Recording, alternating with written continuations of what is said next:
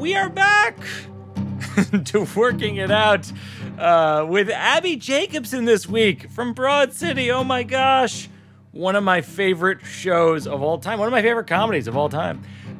Before we begin, I just want to mention that the virtual shows are selling out. We're doing this bizarro thing where with virtual shows, we have a 3-camera setup, and we've lit my whole office to feel like a TV studio, and it's interactive. It's Thanksgiving weekend. It's really fun. You can get tickets at birbigs.com. The first one has sold out, so swap up tickets for the other 3.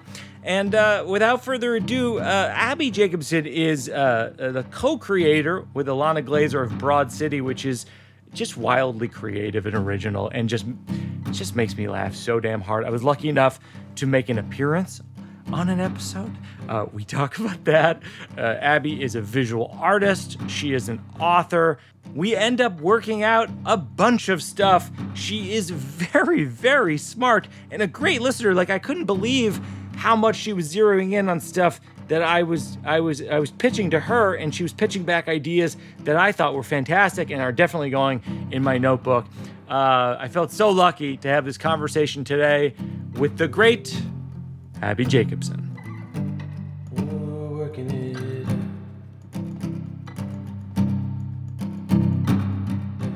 So, and this is a thing that I was like, we should talk about this at some point, because I feel like we haven't had a proper discussion of it since it happened. But on your show, Broad City, which I love, and I was in one episode, and we made out in the episode, and you directed the episode, and it was the first time you had directed. And that was the first episode I directed. Yep. And this is just my opinion, I feel like I want to set the record straight on television and film making out. It is not fun. It is not comfortable. It doesn't matter how much you like the person personally, or how pretty they are or whatever. Like, I feel like on talk shows, there's this myth where people, actors go on and they I got to make out with Brad Pitt, and let's just say it was pretty fun. And you're like, was it? I don't know. Yes, you're truly under lights. You're under you're lights. Being everything is when you're shooting anything, you're being watched. Yes. But this is different. We had clothes off, right? Yeah, I think so. Yeah, I think there were 2 making out scenes, if I'm not mistaken. Yeah. There was one in the kitchen and then one in the bedroom, I think. Yeah. Man, fuck that director, right? Can I curse? Is that bad? No, you can totally curse. And she made us do that. Yeah, she made us do that. Well, you're gonna be she made us make out we had to do so many takes. She just wanted so many takes. It really is. It's awkward because it's it reminds me of the middle school parties where they're go in the closet and do this, right? Except we're filming it, and the mean bully in 7th grade who's do it is the director and is your boss, basically. I guess I did a good amount of makeouts on Broad City. Mm-hmm. I just did one for this new show I'm working on. I guess just meaning pre-COVID, but it's been it's different in a comedy kind of. I know. That's a good point. That's a good point. Yeah, because I did a makeout scene with Asia Kate Dillon on Billions, and that's more of a drama, and it is different. You're right.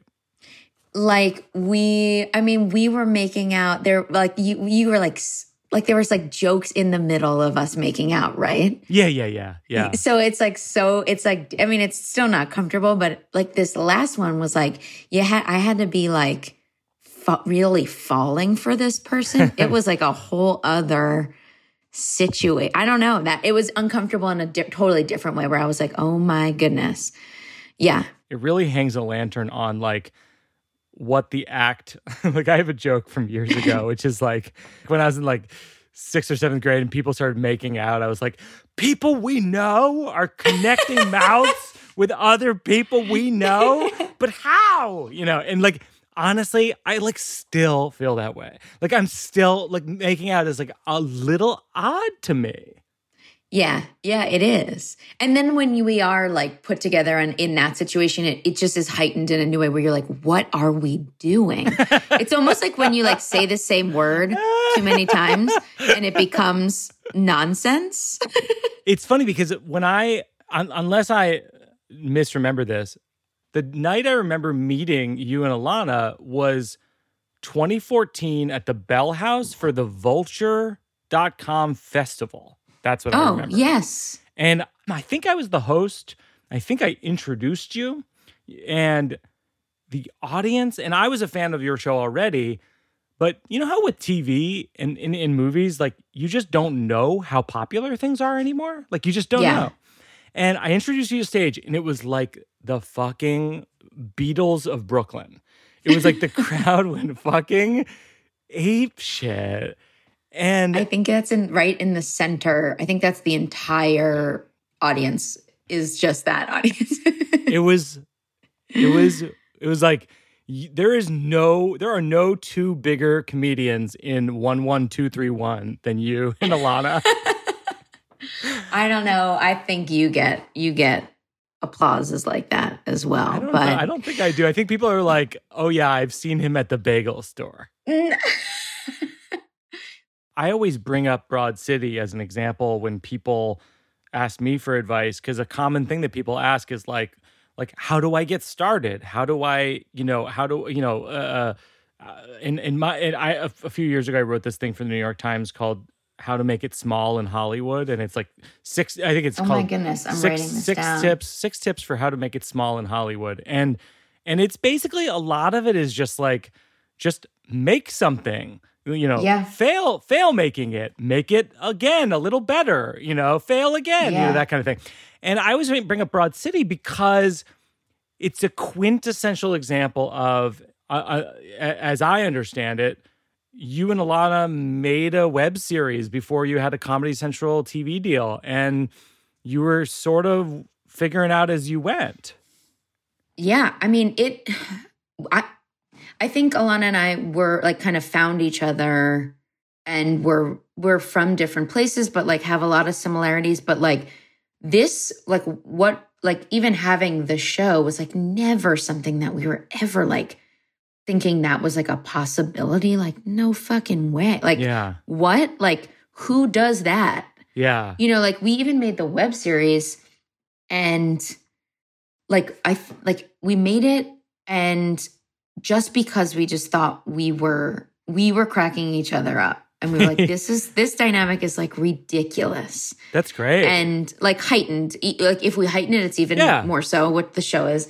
And started making the web series. And to be honest, Paul W. Downs and Lucia Aniello, who are our biggest collaborators on Broad City, they were just friends of ours. And they wrote us after we released the first episode, like both individually. I think they had talked about it together.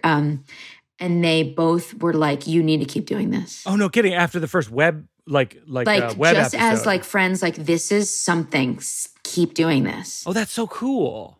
And they weren't involved. They were like, Lucia directed an episode, Paul was in one, but like they came after Lucia directed the pilot. But I mean, that like you almost need someone who's like we just thought those two were just like so funny, and for them to write us, and we weren't that close with them, and then we just kind of thought it would be we thought at first it would be a jumping off point for us to be able to get staffed as writers. Sure, yeah. Because also we are just not Hollywood type. Yeah, to get a job as a writer on someone else's show. Yeah, because I think like so much else, it's like sort of ingrained like who should be on television and what those people should look like. Sure. And that was not really Alana and I. And I think we had this manager at the time, and they were like, Alana and they need to either gain a lot of weight or lose 20. Like it was like we were too in the middle. Like we're just like too average kind of. Oh my gosh. Which is so hilarious. And I'm like, I'm happy we didn't work with that person, but like whoever our manager spoke to. But it was so like we were just like, let's just keep making this. It's so fun. And we worked with like all these UCB people, all these stand-ups in the web series. And it was just like, I mean, it was just so fun. Like I write a lot about this in my book, but there's like, I think the happiest moment, like there's been a lot of like huge, like holy shit moments in my life regarding like career where I'm like, what? Like you get a call or something, you know? Right. But I think the biggest one where like was Alana and I had been doing this web series for like 2 years. We were going to do like a finale. We had been doing these big finales and we had Kristen Shaw was going to be in it. Yeah. And then it rained and we had to push it a week. And then this was going to be our 35th episode. Oh, wow. And it got rained out and we were so bummed and Kristen Wow. couldn't do it. We had to reschedule. And then I saw this Time 100, like people, I don't know, things in New York. And I saw this clip of Amy Poehler talking. And I was like, she's in New York. I was like, Alana, Amy's in New York. That's it. I'm like, if I didn't see that or I'm like, and then so we asked her through Will Hines, who was our teacher at UCB. We were like, could you ever like ask her for us? We know, and he was like, no problem. Oh my gosh. Wow. I will never forget. I was at the Astoria Beer Garden for someone's birthday. And I got an email. Alana and I got an email that from Amy saying that she had loved watching Broad City. Whoa. I mean, she knew it. Whoa. But she wrote us and she was like, I would love to do it. I'm here this week. Gosh. And I left, I don't know whose birthday, I just walked out of the beer garden and I like danced home. Like I was like, this is it. Alana then quit her. We were nuts. Like I called Alana. She was in upstate New York shooting some like indie film in the middle of a field. And she like hadn't looked her email and we were screaming. Oh my gosh. And like, there's been so many moments like that, but that one, just Amy validating, like just sometimes when you have someone validate the fact that you are good. And like, she wouldn't want to do it if she didn't think something was there. And then from there, it was just like, that was it. Alana quit her job. That's hilarious. Because Amy said yes to the web series. Oh my gosh.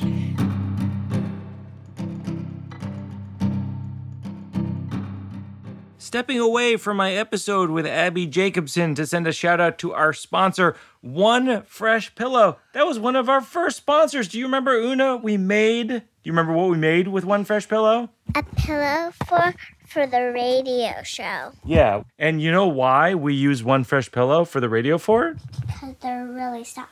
Because they're really, really soft. As a matter of fact, one side offers firm support and the other provides soft support. It was actually designed by a licensed massage therapist.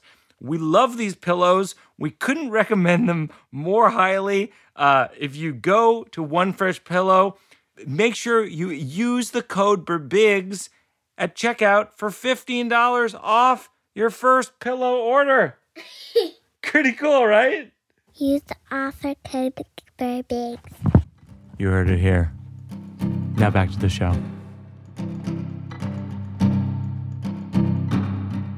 I toured extensively with Chris Gethard, and I know he was one of your first UCB improv teachers. He was like my main, I think I took him the most, yeah. He's such a good teacher, such a good improviser and stand-up. And I remember him telling me on tour that like, that you and Alana, like when you took classes with him, he immediately sort of saw like, you know, these women are like wildly talented, but they actually don't fit in the exact paradigm of the UCB theater, like audition for a team, an improv team, and then blah, blah, blah. And that he was so happy that you sort of just did your own thing. And I think it's like a great example of like, don't wait for people to pick you, sort of like pick yourself. Totally. Yeah. He said something to me. I mean, Gethard is like, we check in every once in a while. I mean, he's one of my favorite people. He said something to me once in a class that like shook me. I think I wrote it down because he goes deep. He was like, oh, yeah. It was like, when are you going to take responsibility for who you are in like a positive way?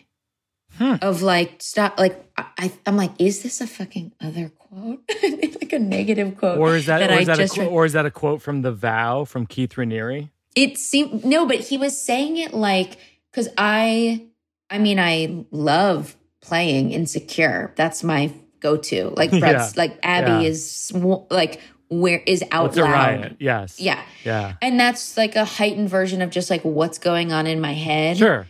And so me in an improv class, like I know I was good, but I think I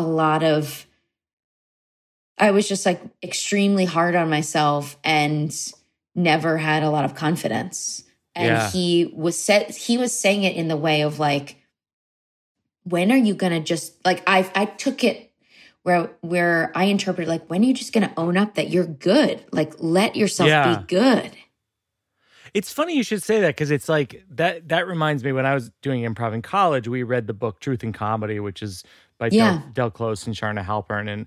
And one of the things they say, and a lot of great improv teachers say this, is play to the height of your intelligence. And I think that's kind of what you're saying, the advice that you got, which is like sort of like being the best version of yourself and like owning that. Yes. Because it's like a willingness to fail at trying to be your best that probably will lead to the funniest scenarios. Because it's actually way funnier, I think, to watch someone try so hard and fail instead of like half-ass trying and failing. Yes. And because like the half-ass trying and failing, you're seeing the person like see themselves fail versus just keeping failing. Yes. You know, does that make sense? Yeah, well, even your scene with me where I played your high school teacher. Our scene on Broad City, basically the dynamic was I was your school teacher years before. You were like a young teacher in high school. Yeah. Young teacher. And then years later, we met on an app called Bumble, I think. It was like a dating app. And in some ways, that is your character. You're trying to be smart and use like smart words and stuff with me, but you're failing at it. And that is exactly what you're talking about right now, I think. Yes. Yeah, there's a good one. And you like corrected everything. I think you say like, supposedly, and I'm like, oh, actually, Abby, it's supposedly. Yeah, and I was like, wow, like you read the whole New Yorker, like it's like, oh my god, that's right. No, but it is like rather than, well, I guess the you call it out as the teacher, but like I guess there is a thing where like you don't want to see like it within the failing, just go full and fail. Yes, rather than like notice the failing while it's happening or something. Actually, I have a really good thing. So I went to just this term. I'm going to come back around. This is going to make sense. Oh yeah. So I went to art. I went to art school for undergrad. I never went to grad school, but I have a BFA in general fine arts. And Jerry Saltz. Do you happen to? Yes, he's a major art critic. Major art critic. But so he came to speak at MICA, which is where I went to school, Maryland Institute College of Art. And it was I was like a sophomore and I went to hear him speak. I didn't know who he was. And his whole speech was about failing flamboyantly. Oh, that's interesting. I like that. And I love that.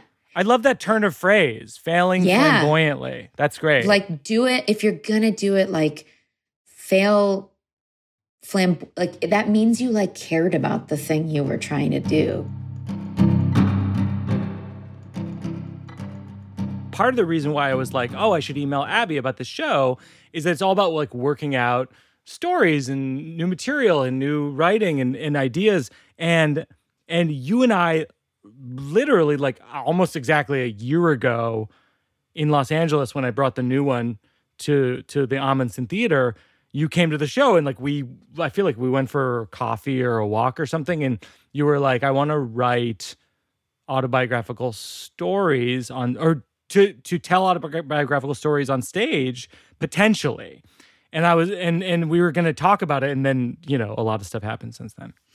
Yeah, I told you this the day of, but I love that show. And I think that you have just been somebody that you do write. I mean, I think most people do, but you really have a way of writing from your life that's very raw and honest and open. And like, it does cross the line into like, it's stand-up storytelling. Like it's more fluid, I think, than like just stand up. You know what I mean? I hope that's okay. No, I appreciate it. Do you feel that way? Yeah, no, that's so nice of you. Do you want to try to tell stories on stage still? Totally. It's just this missing piece where like, I do love that. And I love what you do. And I'm friends with Jacqueline, and I loved that show. Oh, yeah. She's Get on Your Knees is so good. Jacqueline Novak's show. I saw it here in LA. Yeah. Teeny tiny audience at the Lyric. Yeah, I saw it there too. Yeah. And then I saw it at the Cherry Lane. Yeah. And I just, she also has just this like wildly specific tone and voice. And I don't know, I was just like very inspired by that show. Yeah. So this is a thing that we do on the show called the Slow Round. And it's sort of like prompts and memories from childhood. And I was actually rereading Mary Karr's book today, and it's called The Art of Memoir, which for the listeners, I highly recommend.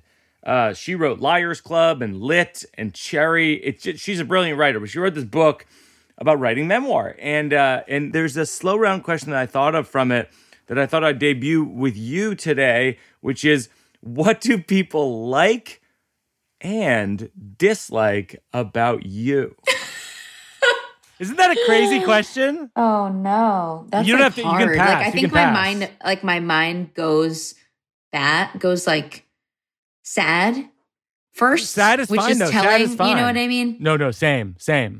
Where I'm like, oh, like I went there where it's like, I wonder if, and people, is it like for. I unfortunately go like, oh, well, like people who don't know me must think this or I don't know. Do you know what I mean? But like, we're talking people that know us. I feel like and I'm actually doing the exercise in my brain because I hadn't done it until literally, cause I was just reading this today. I'm just doing the exercise. I'm like, I think what people like about me is that I'm generally well-intended, and it's like I wear my heart on my sleeve. I think what they don't like about me or dislike about me is I'm annoying. And the reason I think that I'm annoying is that whenever I get a glimpse of myself, not as myself, I'm like, oh, that person is annoying. Oh my God. It is so interesting, like what we think about ourselves. I don't think you're annoying. Thank you so much. At all. Okay, what do people like about you? I would say that same about me. I think I'm well-intentioned. But I guess I think people like about me that, oh my God, this is hard, Mike. It's hard. Here, I'll give you another one. Maybe we'll circle back. Is there a time in your life, this is Mary Karr's one too. Is there a time in your life when you wanted to be perceived in a certain way that wasn't authentic to you? Oh. I have one that's really clear, which is like, okay, go. Which is like when I was in high school. When I was in high school, I went through this phase where I bought like a cowboy hat and I started like wearing it to like concerts and things. And I was like, I'm cowboy hat guy. Like that's who I am. Like it was secretly thinking this, and it's so embarrassing and cringeworthy to think about, because I was just begging for an identity in high school. I just didn't know who I was. Wow. I love that it was a cowboy hat. That's just adorable. Yeah. Were your friends like, what's going on? I didn't have Didn't get that many feedback. friends in that period in my life. And I think the feedback was fine. Like in Fine. hindsight, I don't know if the feedback was anything, but at the time it was like, yeah, no, this seems good. Because I was like meeting like strangers at like concerts in a cowboy hat, and they were like, yeah, because they were like high. You know, like I would go to like a Fish concert or something in like a cowboy hat, and people were like, yeah, We've cowboy talked hat about this. guy. You know that I used to go to a lot of Fish concerts. No, I did not know that. Yep. Did you really? Yeah.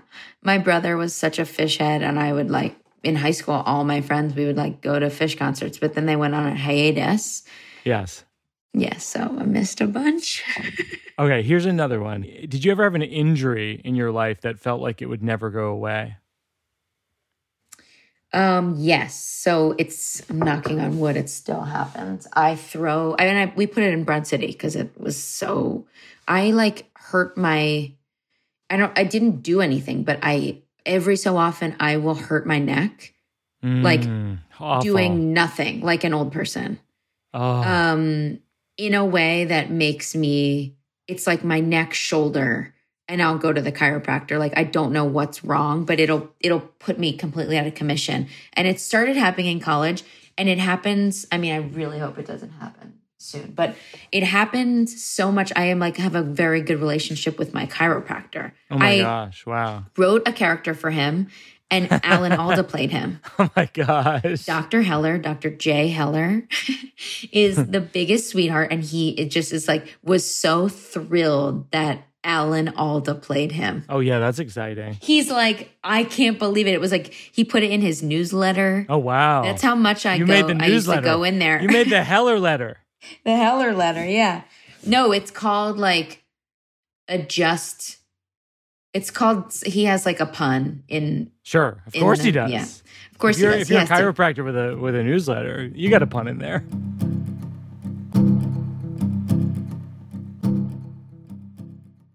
Stepping away from my conversation with Abby Jacobson to send a shout out to Merch Table.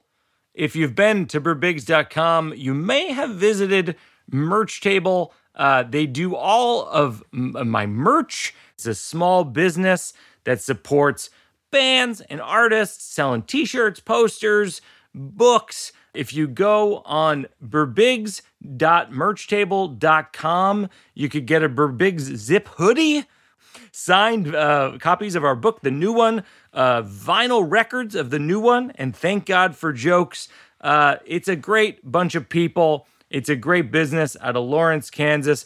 Take a look at all of the bands and artists that they do merch for, merchtable.com. And now back to the show.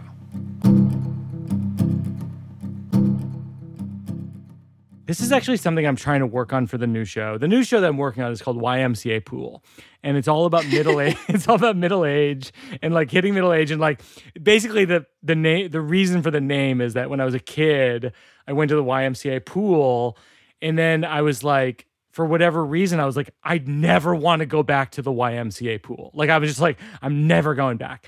And like, I don't know if it was like there's too much chlorine, or the snack machine room with a coffee maker that also makes soup. I just didn't like it. Didn't like the whole thing. There's a lot going on.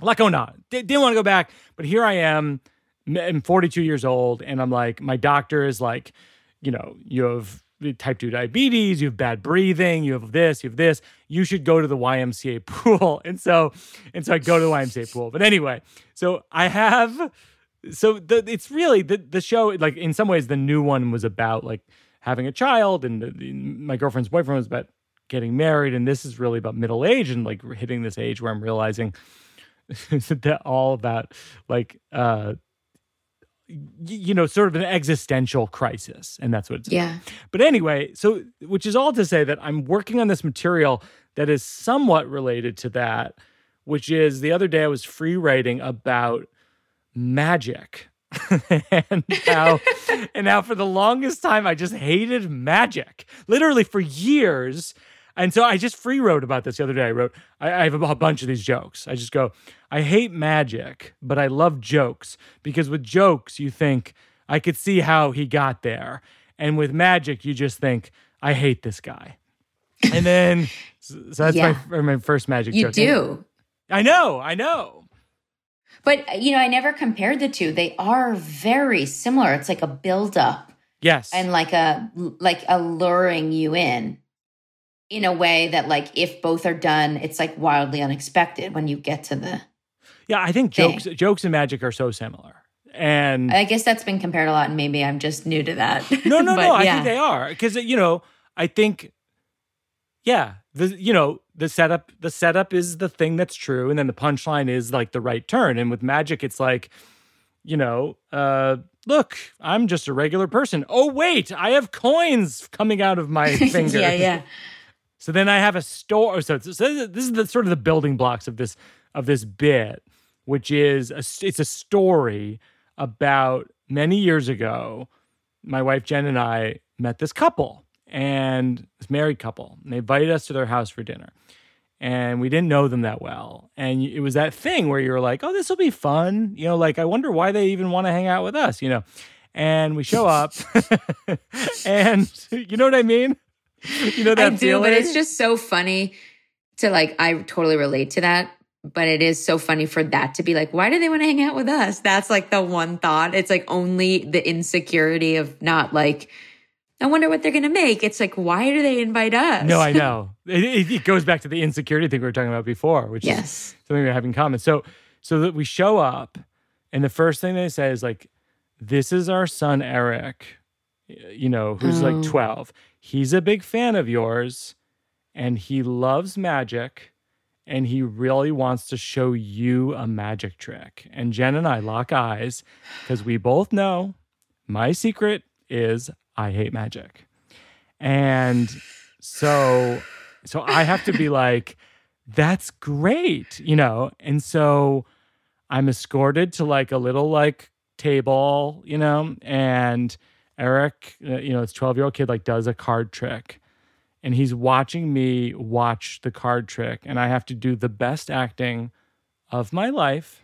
Oh no. Better than my work on Broad City to pretend that this is such a good trick. And I go, oh my gosh, that was wonderful. This is such an excellent trick. And it was painful because I'm lying in front of my wife, which is embarrassing because she knows what it looks like when I lie.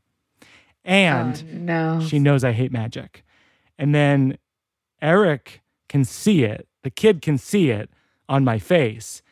And he's like, oh, no, I messed it up. I have to do it again. Oh, no. And I had to go, no, you didn't mess it up. It was perfect. It was the best magic trick I've ever seen. And he did it again. And I had to act more excited than when I said it was the best magic trick I've ever seen. Oh my! Are the parents right there too? The parents are there. Everyone's watching.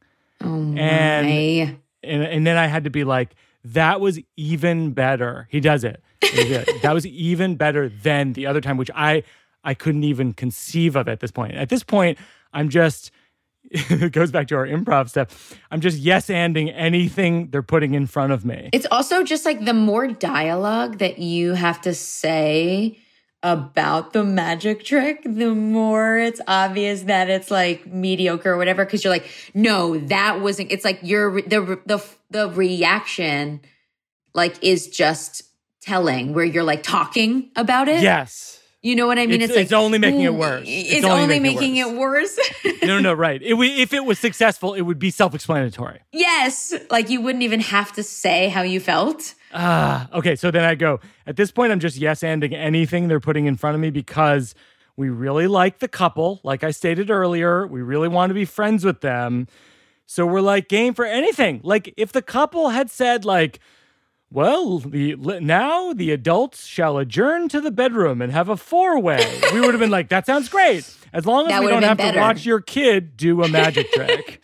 Anyway, we were never invited to dinner again. But last year, I ran into the dad of the family. And I said, how's Eric's magic? And he said, Eric doesn't do magic anymore. No. And I said, that's too bad.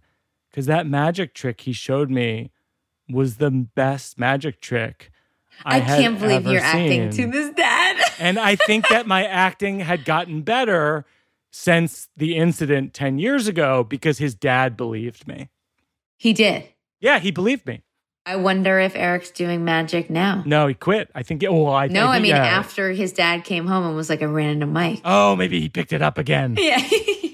Well, so anyway, the way that this whole story, I feel like, is going to fit into the show is it's essentially thematically having to do with being jaded about things, but then revisiting those things. In other words, I do hate magic and I've hated magic for many years, but then I'll be honest with you, I saw now my friend Derek Delgadio's magic one-person show. I should say it's a one-person show that has magic in it. He's a brilliant magician. I saw it I think 2 years ago. It's going to be a film soon. It was at South by Southwest that Frank Oz directed. And then, Abby, true story, now I love magic. So maybe I've had you a 180 just hate it on until you see, I don't know if I've seen a great magic show. I think I did a 180 on magic because I think in some ways it's a metaphor for all things, which is if you see a bad version of something, you're I don't like that thing. But actually, it's not that you don't like that thing. It's that you haven't seen it done that well. Yeah. But it also makes me think why would I, when I was talking about a party like that where somebody has a magician, I immediately eye roll inside. Oh, I know. It's painful. But it's why can't you just just go with it? It's just trying to make you feel things. That is it's just really good point. Trying to take you on an experience. And it's no, we're I don't believe this bullshit. It's why is that the approach? Because we're so set in reality or something. Yes. Do you know what I mean? What is that? I completely know what you mean. I actually think that what you're saying is something I'm going to jot down for let it wash over you. Let it take you away, Mike, yes. Yes. Well, no, because ultimately, all that we're doing, whether we're telling jokes or putting on a sketch show or doing magic, is we're just creating some piece of escapism or fun, as a respite from the madness that is existence. And me hating magic, in some ways, is so much more about me than it is about the magician. Yes. Oh, it's because you hate it before you even see it. I hate magic because I hate myself.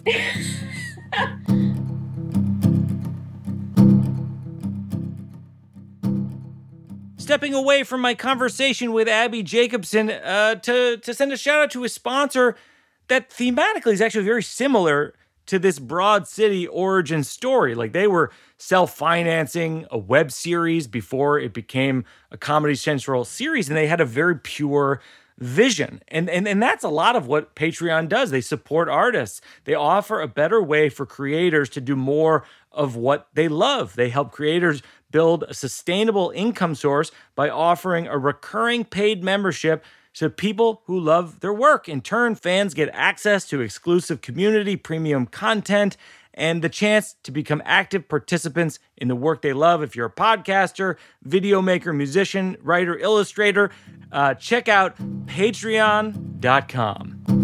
And now back to the show.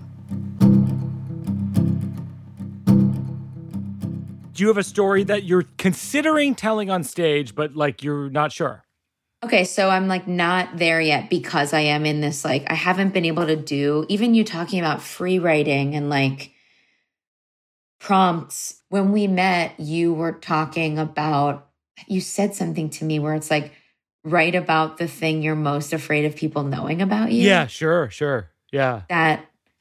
And I think I did in the book, and I've been thinking about, this book was like a collection of essays and like lists and things. And I drove.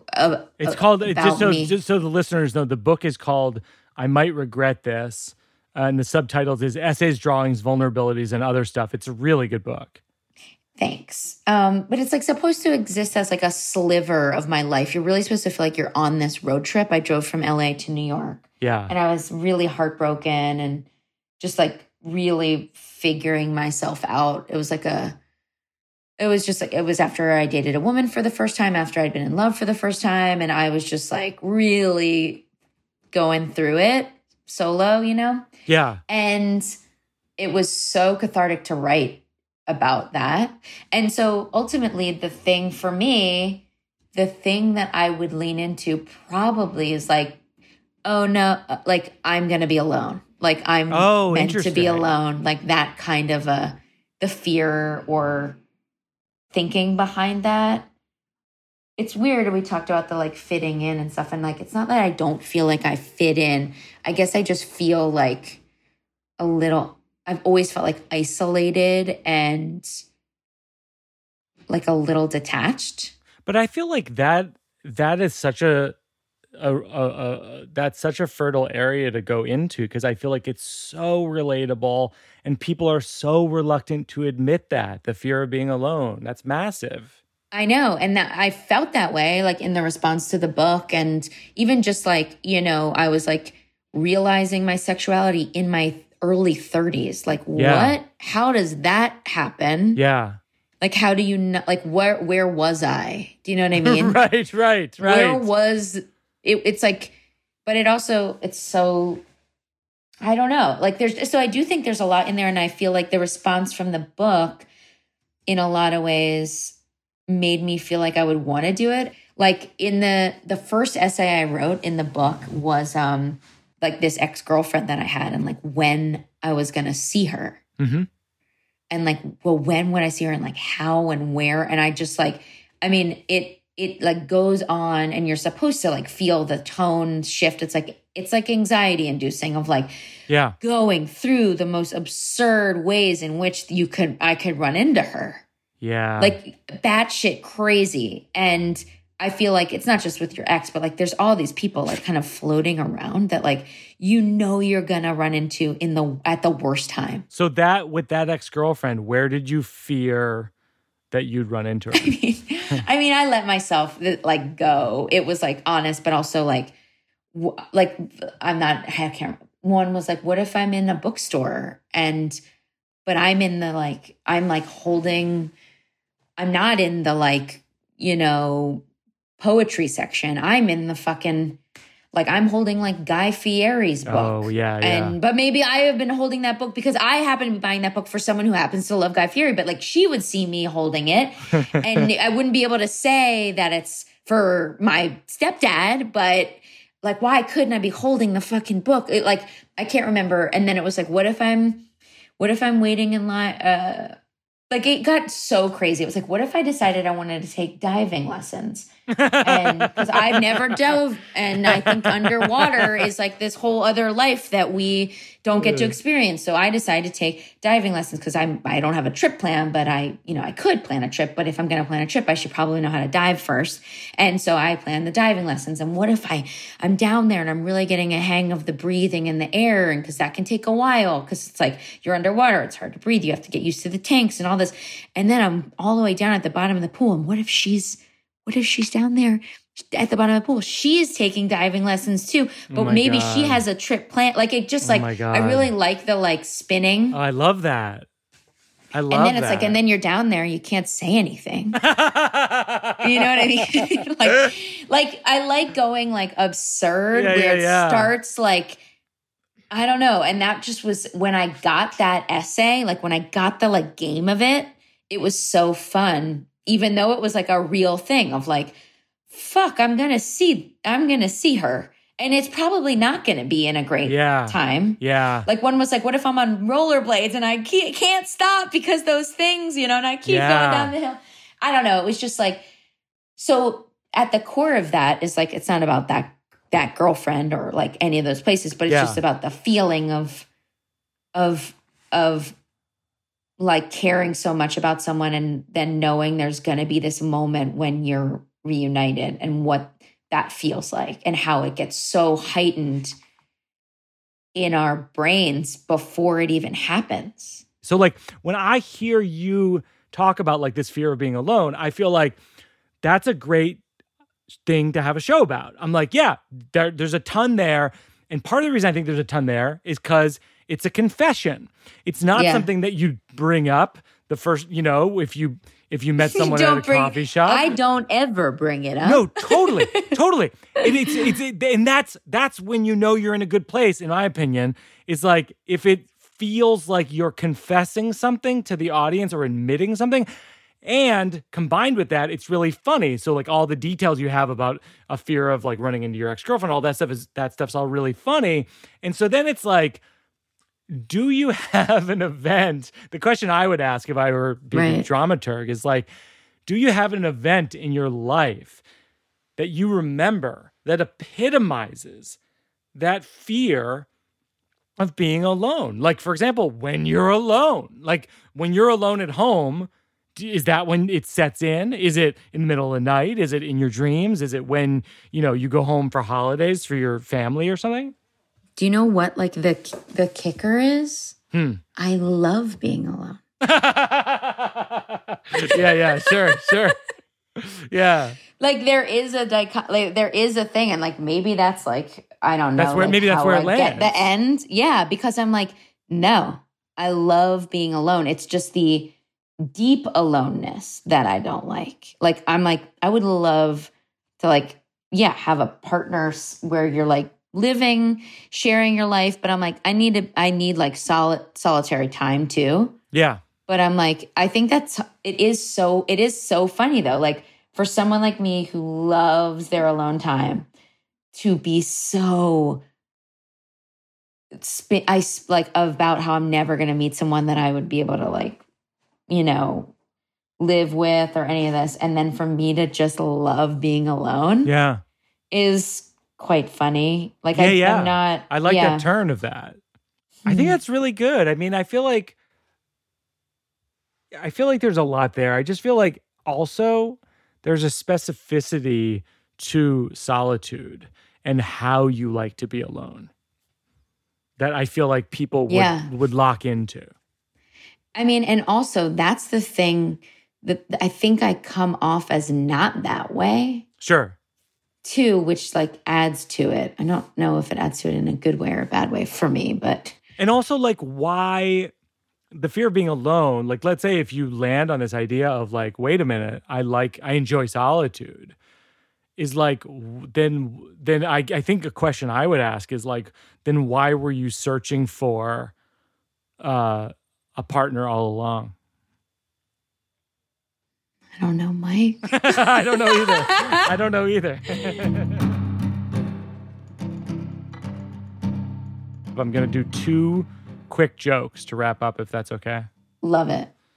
My wife and I do a lot of sexting. The other night she wrote, "The ants in the kitchen attacked the English muffins." And I wrote, "Man, I want to fuck you." And she wrote, "I'm going to freeze the pumpernickel." And I knew what she meant. And then and then the second part of that joke, and this one's, by the way, if I ever found out my wife was sexting with someone else, I would be like, that is brutal, but we do have unlimited talk and text on our family plan. So financially, I think we'll be okay. I love that. So that's sort of fun. Envision you both texting from the same place, which I love. Yeah, and it is, of course, from the same place. And then the other thing I wrote is, and Jen actually wrote an ending to this, which I think is really nice, which is, when I was a kid, before I knew what sex was, people alluded to the Playboy channel on TV, you know? And based on context clues, I imagined that it was just people completely naked, like walking around in circles. Anyway, that's how my wife and I have sex to this very day. And it took a very long time for us to make a baby. That's her line. Her line is, it took a long time for us to make a baby, which I love.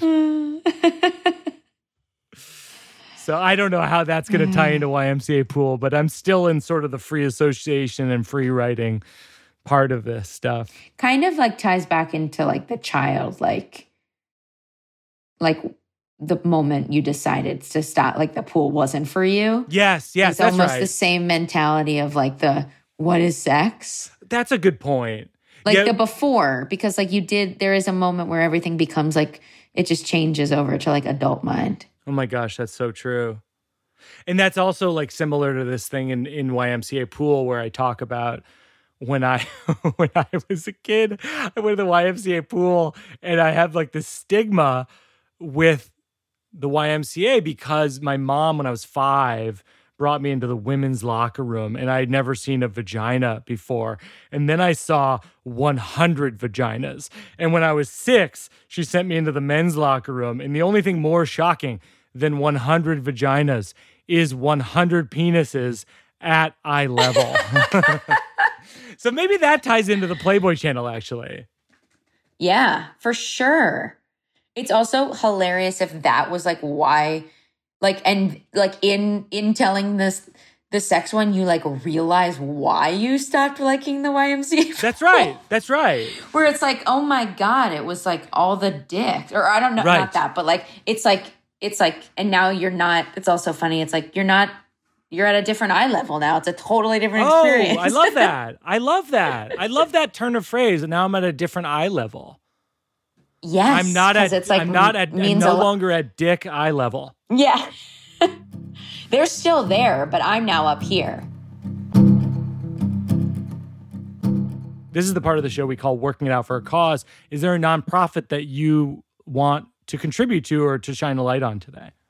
Yes, there's a New York-based organization that I'm kind of involved with called Girls Right Now. Okay.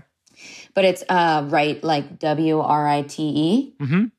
It's awesome. It just is a really incredible New York organization that encourages and sets up all these girls all over the city with mentors and writing programs. That's so good. And like they put out, I think they put out an annual or multi-annual publication of their writing. And it's like they have this incredible success rate. I've been to a couple of their fundraisers and galas.